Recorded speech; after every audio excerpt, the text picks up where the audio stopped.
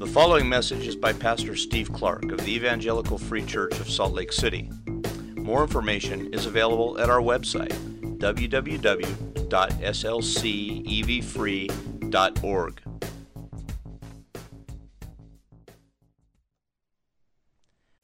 Father, together we just sang about casting our cares on you.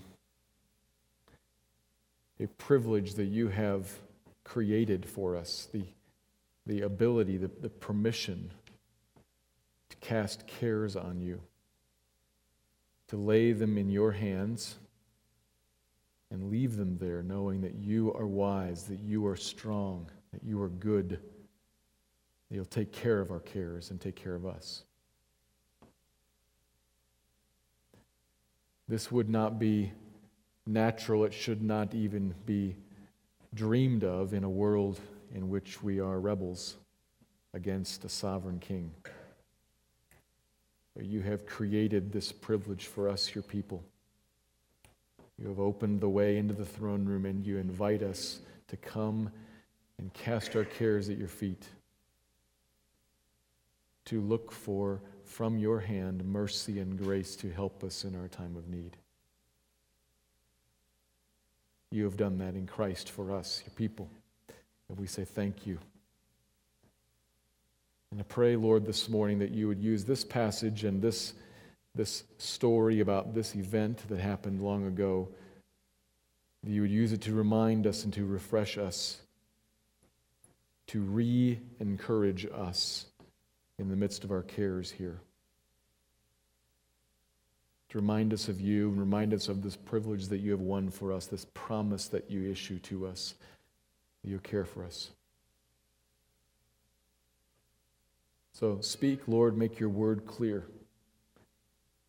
Remove from our presence whatever may be a distraction to us, whatever may be a hindrance to us, whether it's physical in some way or spiritual in some way. If there is sin that we need to confess, then lead us in that even now.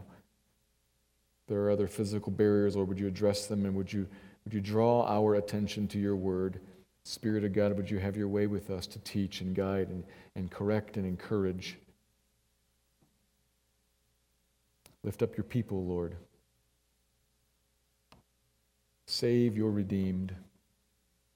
Let us see it and rejoice in it. So take your word and use it this morning, we pray. Thank you, Lord. In Christ's name we ask it, for his glory and for the good of us, his people. Amen. We turn our attention this morning to the middle of Luke chapter 8, and we've been in this chapter for a few weeks now, considering the importance of properly hearing Jesus' teaching, the message about Jesus that's coming from Jesus, about the grace of God available in Jesus. That's what he's talking about as he travels from town to town to town preaching. It's important that we hear that. And last week, we looked at a sub-point in verses 16 to 18, expanding on, we took a little point and expanded it, expanding on a way of considering this proper hearing that's so important, but considering it differently, kind of like from the other side. We looked at the alternative way, the alternative to hearing the good news. Remember, there's a fork in the road there. There's one way, listen to what Jesus teaches, and there's another way, and we were considering the other way, the alternative way, that people still then and still today embrace the mistaken belief that there's another way other than what Jesus is talking about by which we can become acceptable to God. We saw this in verse 18. There's one there who does not have intimacy with God, but who thinks he does. That's the mistake. The mistaken path. What is it? I mean, negatively, it's not what Jesus is talking about. Positively, what is it? Well, if we put a name on it, we can put the name works righteousness. The belief that by my works, by what I do, I can become righteous, right in God's eyes, that I can gain right standing, become acceptable to him. The language that we might use in every day, how I do determines how God views me. If I do good, he views me positively and accepts me, and if I don't, he sets me aside and is angry with me. That's the mistake. mistake that Jesus has been sent to correct. And he's clarifying as he's teaching again and again and again that there is no one good, no, not one. None of us have any hope in our works of doing the good that God requires and making ourselves acceptable to Him. There is no one good. Our works count for nothing in righteousness. There's only Jesus and His good works, His good, pure, holy nature, that then, replacing us, He is cursed where we should be cursed, and we receive blessing that He should receive. This is where we find righteousness, and this is how we are accepted before God, because of Jesus and His good works.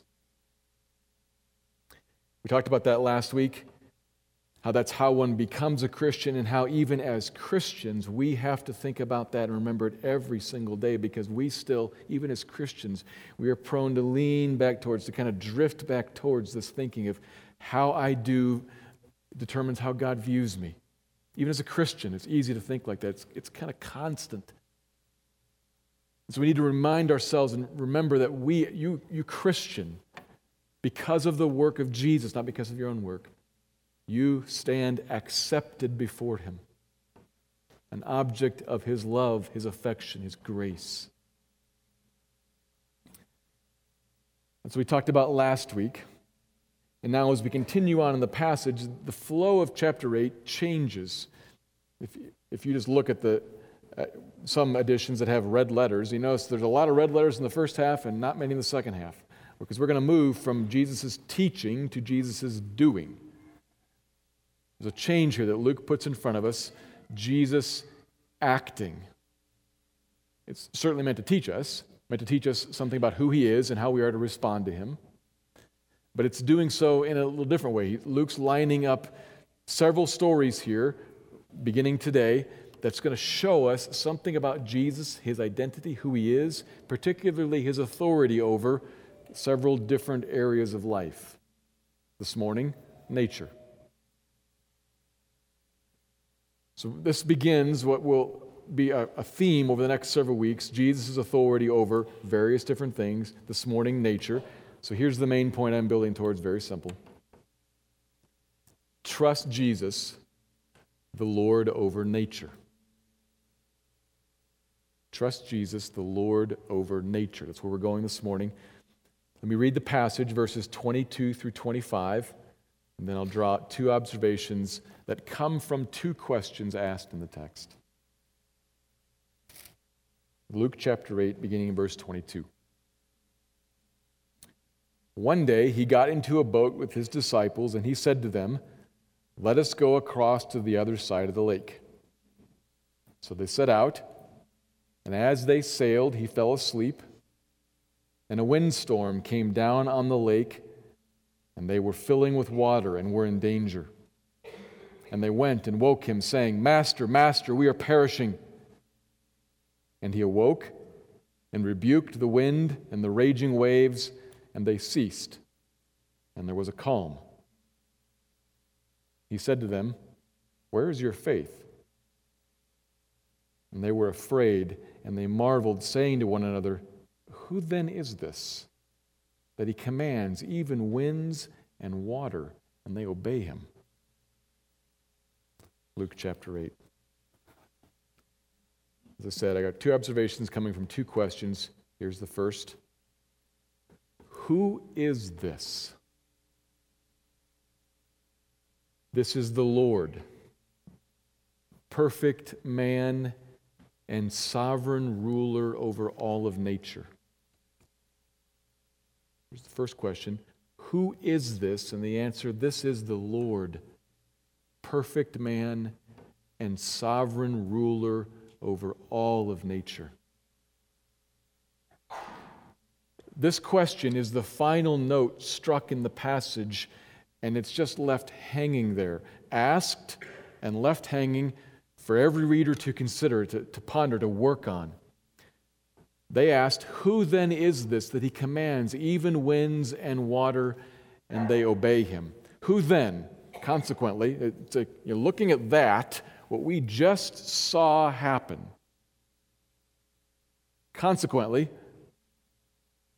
Who is this? That's the question. And so we should look at what they were looking at, what they just saw. This story occurs in other Gospels and has various details, but we're considering what God has told us through Luke. And here we just get a few details, not very many. We're told that he gets into a boat with his disciples, and it's perhaps a medium-sized, think of it as a medium-sized, maybe a sailing boat, because it says they set sail. And that might mean just that they took off, but it might also mean literally that they set sail. This is perhaps a sailboat, and it's not teeny. It's of medium size. It has the disciples in it, which in this chapter is probably more than just the 12. Occurring throughout this chapter, beginning back in chapter 8, verses 1 through 3, we have the 12 and some other people too. That's the disciples through the chapter. It's certainly big enough to include a number of people and big enough to have a kind of a separate area where Jesus can lie down and sleep and not be underfoot. So we don't know exactly what kind of boat this is, but we know it's not a little bitty rowboat, which tells us something about the magnitude of the storm that came. Much has been written and said about the geography of this area and how it's prone to sudden storms, as happens here, and surely this is a big one. It creates a set of dramatic waves that are coming over the sides of this boat and filling it up with water. It's filling with water not from rain, but from waves. This medium-sized, not little bitty, this medium-sized boat, there are waves coming over the side of the boat. But the emphasis, as it's describing real danger, the emphasis is kept on the people. Of course, it's a reasonable way to talk about it, but it doesn't point us the boat was about to sink. They were filling with water. They were in danger. Of course, the boat was too, but our eyes are kept on the people. They were in real danger. Many of these guys are fishermen and have lived their lives on the water.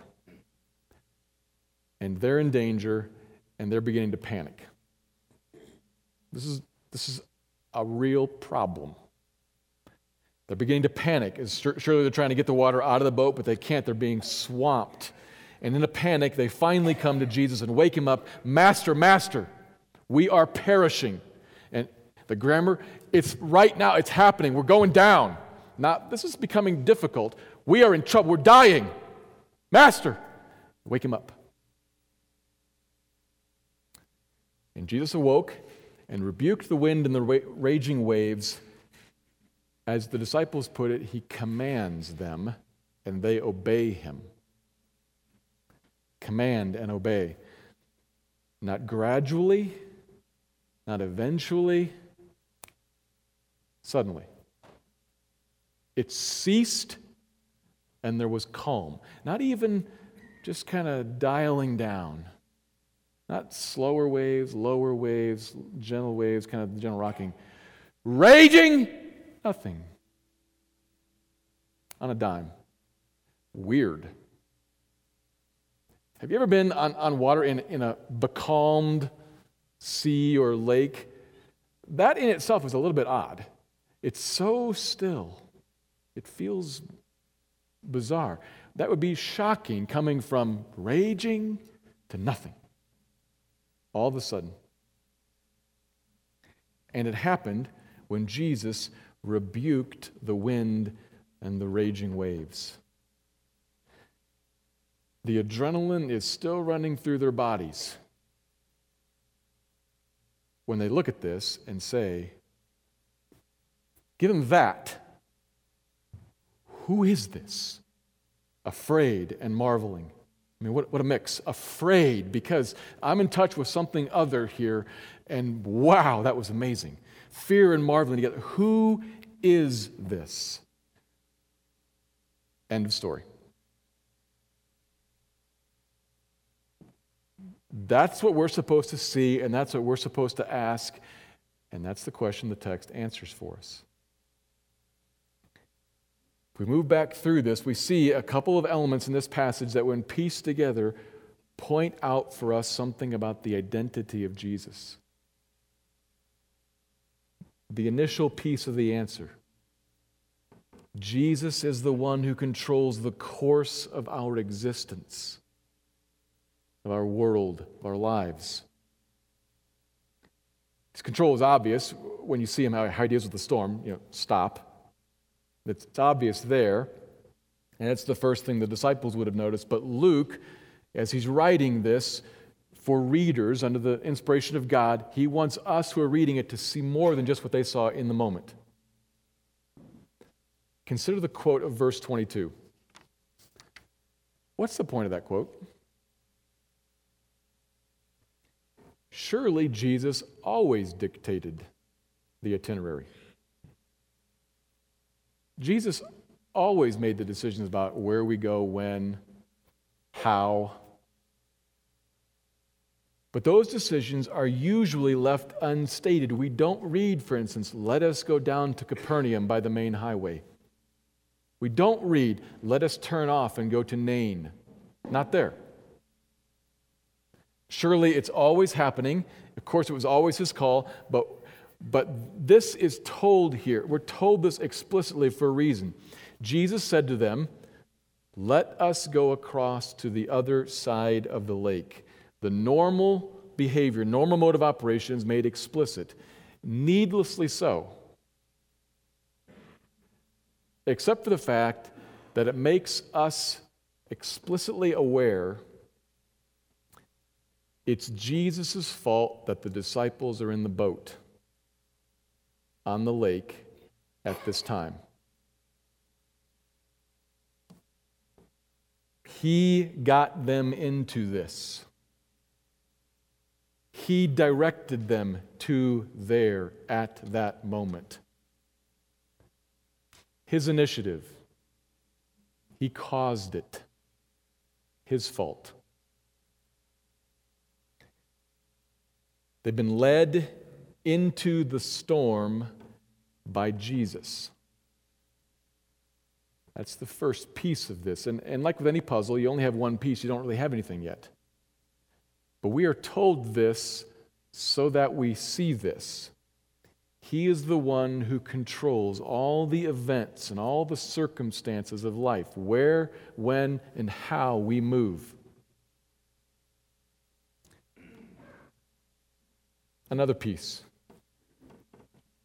Jesus is the one who is himself perfectly human.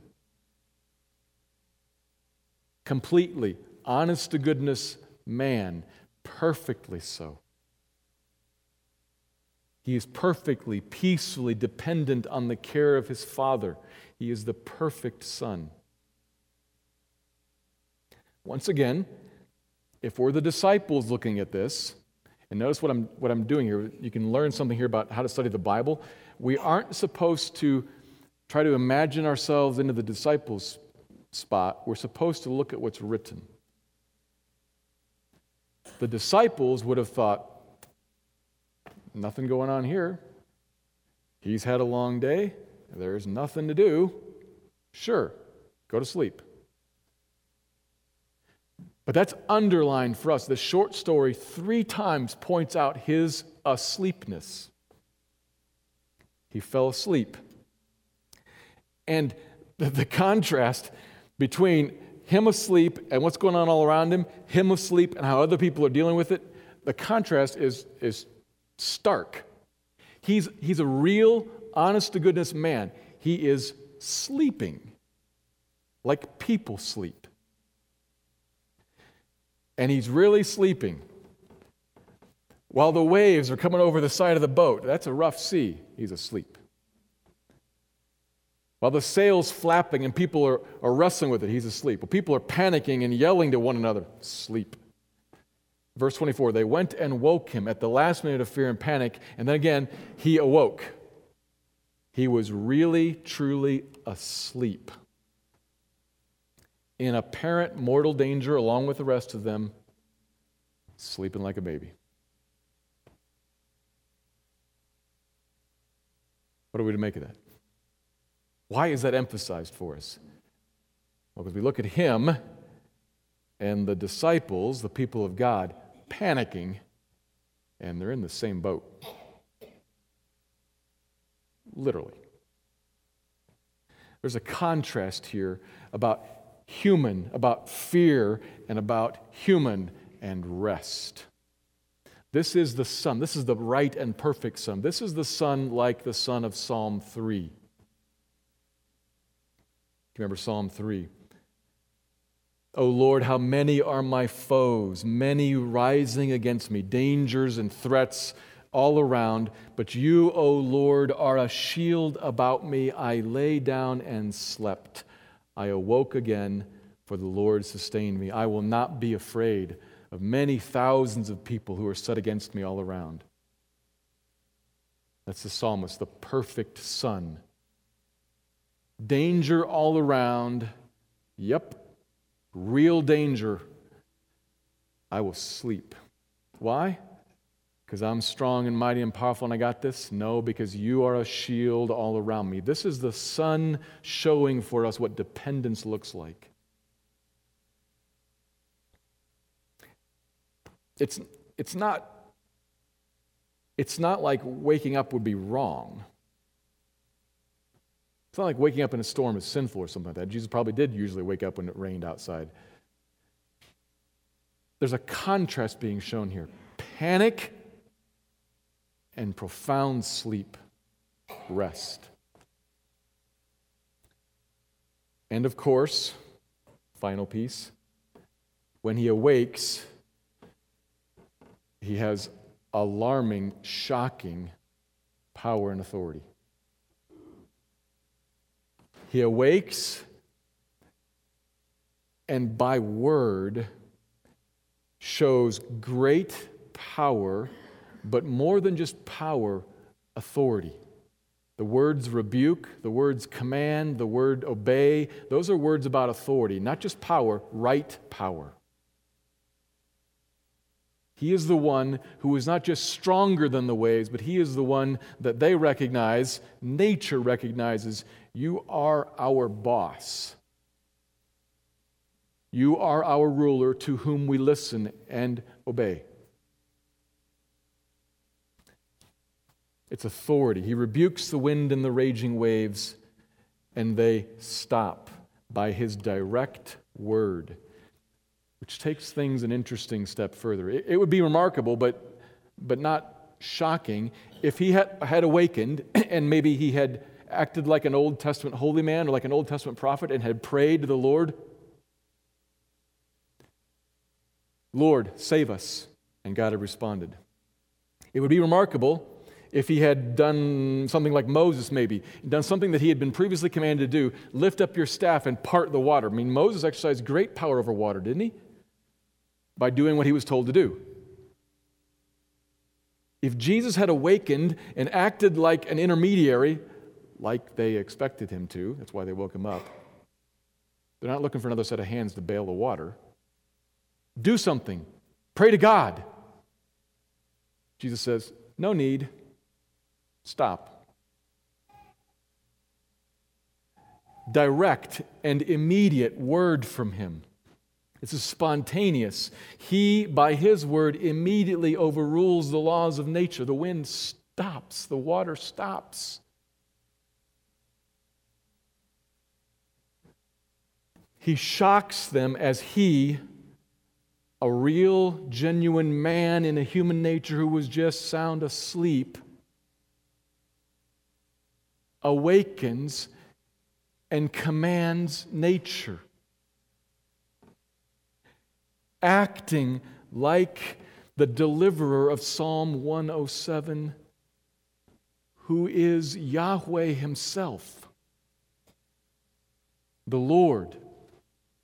All capital letters in your Bible, Psalm 107. It's a psalm about Yahweh's deliverance of the redeemed of his people. Redeemed is the word used there. And in that psalm they are pictured, the people of God, the redeemed, are pictured in various dilemmas. They are wandering in the desert wastelands, and they are trapped in the dark shadows of death, and they suffer under sin. In verse 23 of Psalm 107, some went down to the sea in ships. They saw the deeds of the Lord, of Yahweh, his wondrous works in the deep. For he commanded and raised the stormy wind which lifted up the waves of the sea. The courage of God's people melted. They reeled and staggered at their wits' end. Pause. Isn't it interesting? Who got them into that there in Psalm 107? Whose fault is it that they're in the middle of a storm? Did you hear? He commanded and raised the stormy wind, which lifted up It's God's fault that they're in the storm. God led them into the storm. Interesting, huh?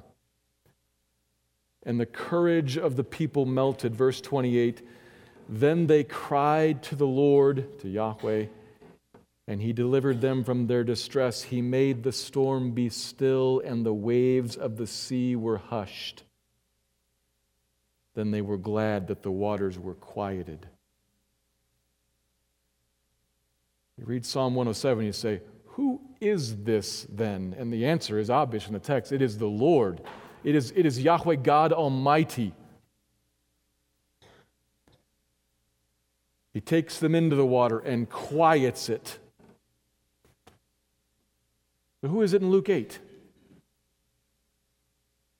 Who is this then that got us into this mess and then got us out?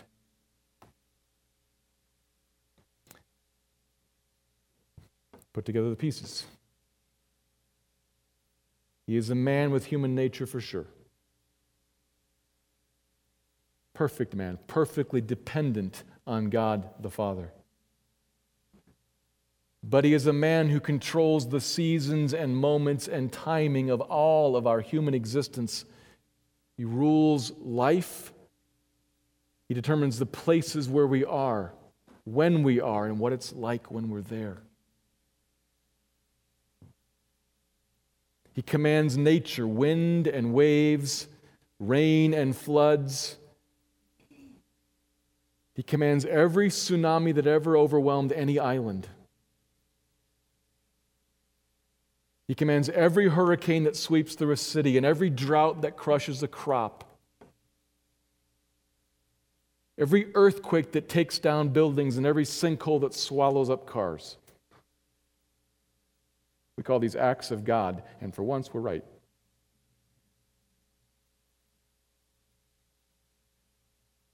His hand is on all, Jesus' hand is on all of life. All of weather and all of nature.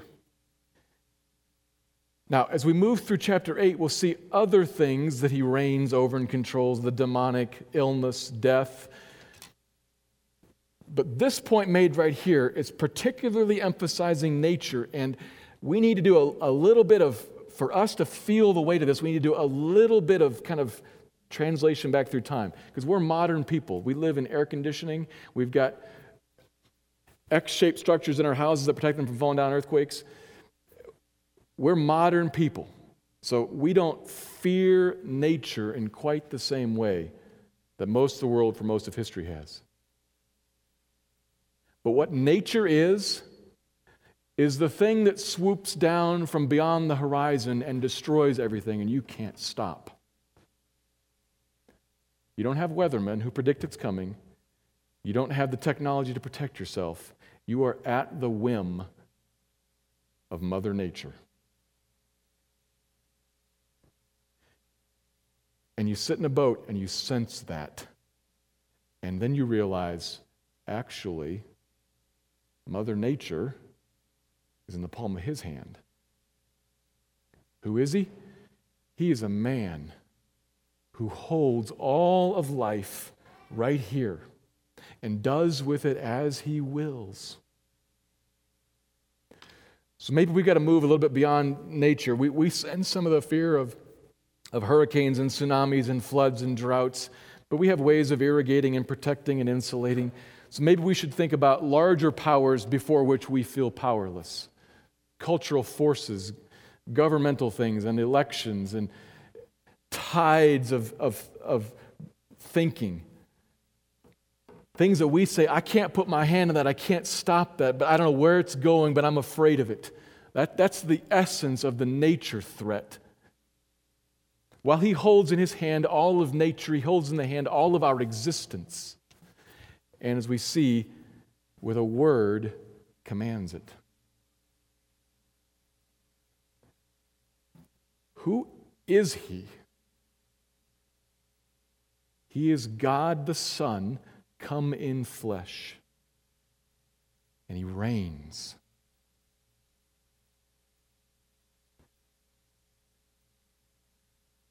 I invite you to consider that if you've never thought that through before. The good news is I can add one more phrase to that, because if I leave it right there, he is God the Son come in flesh and he reigns. That's a problem for us who resist him. But notice the story. What is he doing? He's reigning to save. Consider that. If you've never considered that before, if Jesus is still kind of somebody on the outside or somebody that you're kind of examining, please consider he's God who reigns, and he has come in the moment to save. He will not always be saving. He will one day be judging.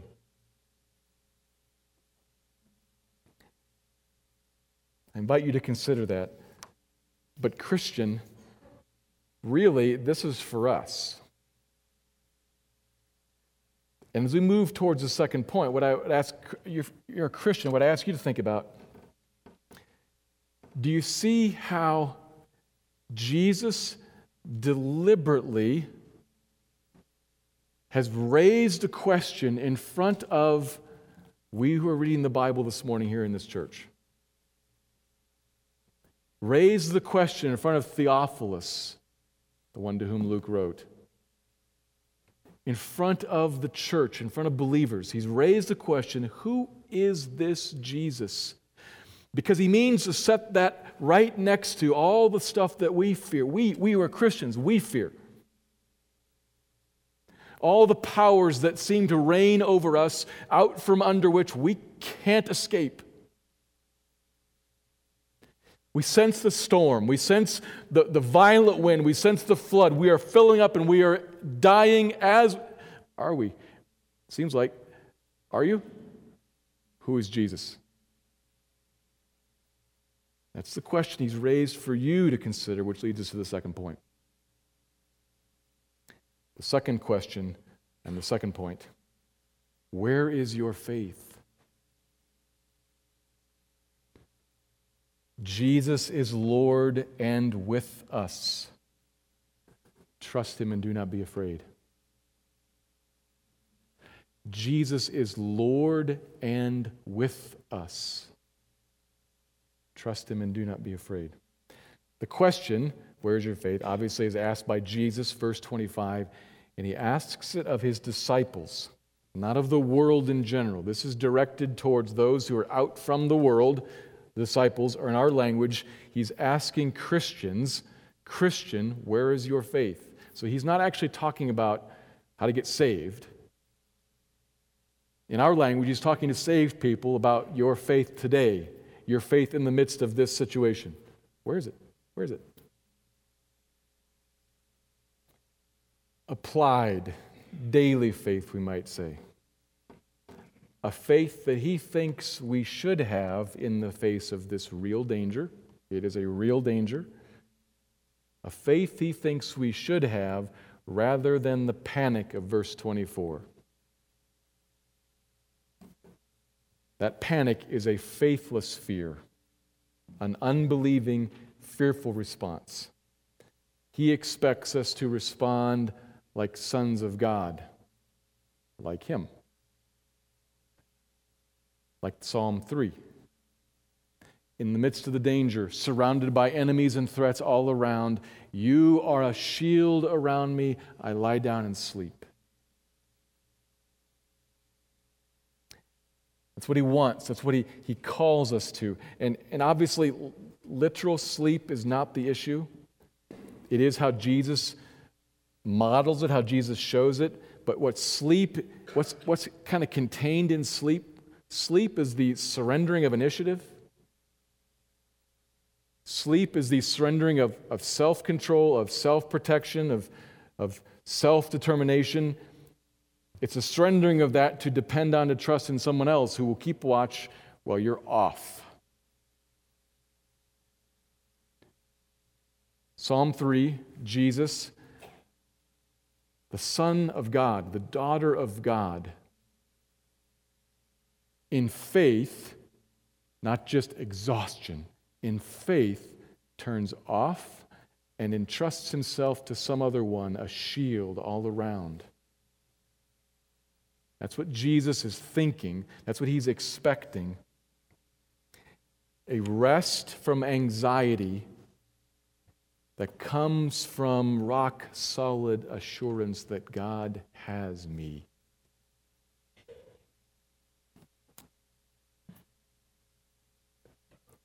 Why does he want that? Why? Not, importantly, not because he's irritated with you, you of little faith.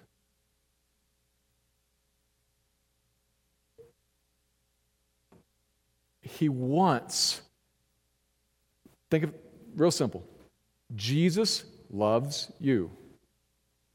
Jesus loves the Father.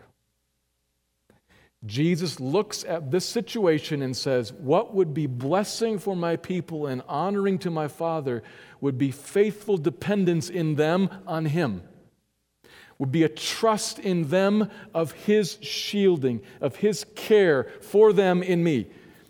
That's why He wants faith. That's why He challenges. That's why He creates a situation that challenges the lack of faith.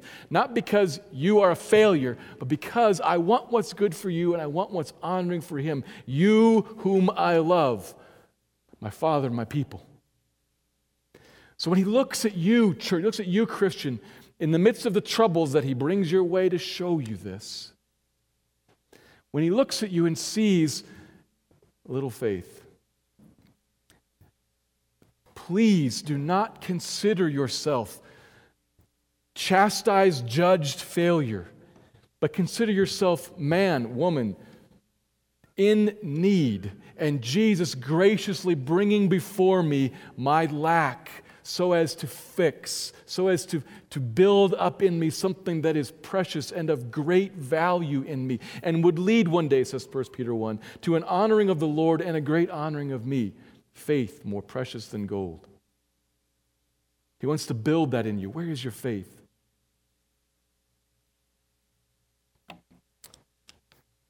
Too often we live in anything but faith, but in fear. How does that happen? Why does that happen? Well, not because dangers arise. Dangers are assumed. Dangers will arise, threats will exist, enemies will be all around us. We are small people. We live in a world full of powers that we can't control. Those things are assumed. They don't cause our problem. They just surface the problem. A problem arises when we do not answer the first question properly, who is this Jesus? And we don't answer it properly in light of the gospel. So maybe a different way I can ask the question, who is this Jesus and where is He in relation to you, Christian? He is God the Son, the Lord over nature, and He holds all of life in His hand. That's who He is. And it is no problem for Him. It is no challenge. He doesn't enter into a wrestling match with the wind. He just says, enough, and it's done. That's who He is. That is often forgotten. But perhaps, I don't know, but perhaps more frequently what is forgotten or answered incorrectly is, where is He in relation to you? And the answer is that He is with you. He is with us. The disciples should have realized the boat's not going down. Jesus is in it. I don't understand everything about Jesus. I might get the answer to that first question. I might get that kind of off. But He's in the boat with me. What I'm not trying to say is, like, when we say, I'm in the same boat with you, what we mean is that I'm facing the same difficulty, I'm struggling through the same stuff that you are. That's what we mean by I'm in the same boat with you. I don't mean that. He's not struggling with it. He's not wrestling with the same difficulties. He's not with us, in the boat with us in that sense. What I mean is that we are in the midst of trouble, and He's with us. He's with you, wherever it is that you are. And you should consider He, the one who reigns over all things and providentially accomplishes every single thing that He desires, He's actually responsible for me being here too, in the midst of this terrible thing. Now, that is not to eliminate, to exclude human responsibility, human choices, human sin. But I'm saying nothing happens to you that Jesus didn't say yes to first. You're in it by His decision. It's His fault you're there. And He's there with you, the one who reigns over it, who controls every twist and turn of that. Why is He there? And why hasn't He answered? Why hasn't He changed it? Why hasn't He affected it? Look, He has the power to just say, done, and it will be done. But He hasn't. Why not? Where's your faith? That's why. Because your faith is of greater worth. It's of more precious than anything you can imagine, anything you could have. You might have the security of your life and not have faith, and you'd be a pauper. He wants to give you something of greater value. He wants to give you faith, because what faith is remember the two people He loves? Us and His Father. Faith is the connection of these two and a dependence on, a sitting behind the shield. He wants that for you because it's good for you. It's good for you. It is precious to you to walk through all of life knowing, able to figuratively lie down and sleep and surrender my self-responsibility, my self-burden, my self-initiative, my self-protection, surrender that to the God who is wise and good and strong. He wants that for you. And from time to time, He may create very difficult situations that will surface in you this issue. Can God be trusted? Can God be trusted? Apart from the gospel, that's a good question. But Christian, we don't live apart from the gospel. You never have to answer that question apart from the gospel. Apart from the gospel, can God be trusted? I don't know. That's a good question. You never are to live there. You always live in the gospel, which means you always live under the precious reality that here was a faithful son, perfectly dependent, because of all of his good works, right with God and deserving of all blessing and all prosperity and all protection from God. And yet this son was cast over the side, surrendered to the waves, sunk down into the depths of death, and raised out of it, as we're going to celebrate next week. You live in that reality. So you live knowing that Him with me, that one with me, means that even despite all of my mess, I am accepted by God. I will never be surrendered to the depths of death. He was for me. He was, I won't be. He was, you won't be. You in Him have been raised to life and live now with Christ. You don't ever have to live wondering, can God be trusted? Indeed, He can be trusted. He has sworn Himself to you as a sure deliverer. You are the redeemed. This is good news to you. This is good news to you. He wants to raise in front of you a question. Every time you are tempted to think and to wonder, Are there things outside of His control? Are there things that are beyond Him? Are there things that He's unaware of? Are there things that will, in fact, destroy me because maybe I have messed up and God wants me destroyed? Now, I don't suspect that any of us would say yes to that right now, but every one of us says yes to that in the moments of darkness. That's where the fear comes from. When the water's coming over the sides of the boat, we instinctively say, "Ah!"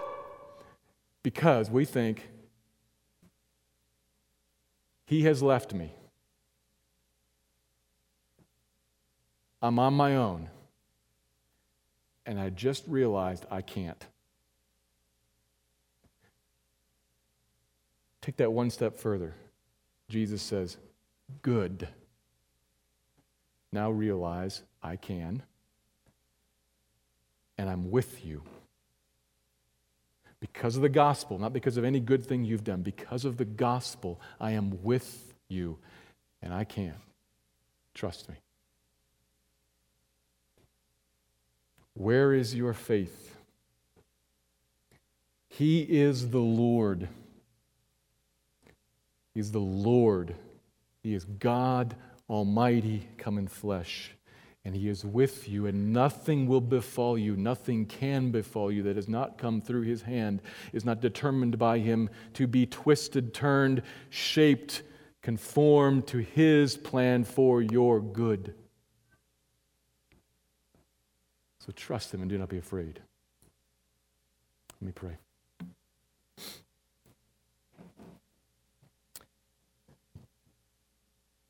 Lord Jesus, we worship You as God Almighty. You sent by the Father to redeem us, to save us. We say thank You. And we praise You that because of the work You have done, we can come into the presence of the Father and ask Him for grace and mercy to help us in time of need. So, Father, would You please, for Your people here in this room, some of them probably even now, and maybe some of them tomorrow, who will find themselves beneath powers they cannot control. Father, would You give to those ones of Yours, Your redeemed, would You give them keen, clear, strong, powerful awareness that You are God and that You are theirs. You're with them. That whatever it is they face is under Your hand. That they are not abandoned. And would You use that, Father, to generate in them faith and even joy while sorrowing. Give them grace, as 1 Peter 3 talks about, 4 talks about, to not fear that which is fearful. Give all of Your people grace to not fear that which is fearful. Father, some here probably, I assume some here don't know You. Some who hear this don't know You.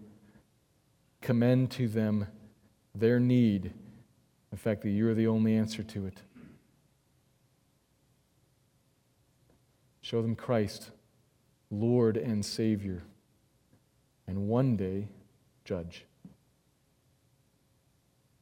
Make them aware that He is the only hope to be delivered from the wrath that is to come. And because He has been Himself crucified, He can surely deliver. He can pay. He can atone. It works. He was raised. Make them aware of that and call them to faith, please, Lord. Build Your church. Honor Yourself in our midst. Thank You, Lord. Amen. Thank you for listening to this message by Pastor Steve Clark of the Evangelical Free Church of Salt Lake City in Salt Lake City, Utah. Feel free to make copies of this message to give to others, but please do not charge for these copies or alter the content in any way without permission. We We invite you to visit our website at www.slcevfree.org or call us directly at area code 801-943-0091. Our mailing address is Evangelical Free Church of Salt Lake City, 6515 South Lion Lane, Salt Lake City, Utah, 84121.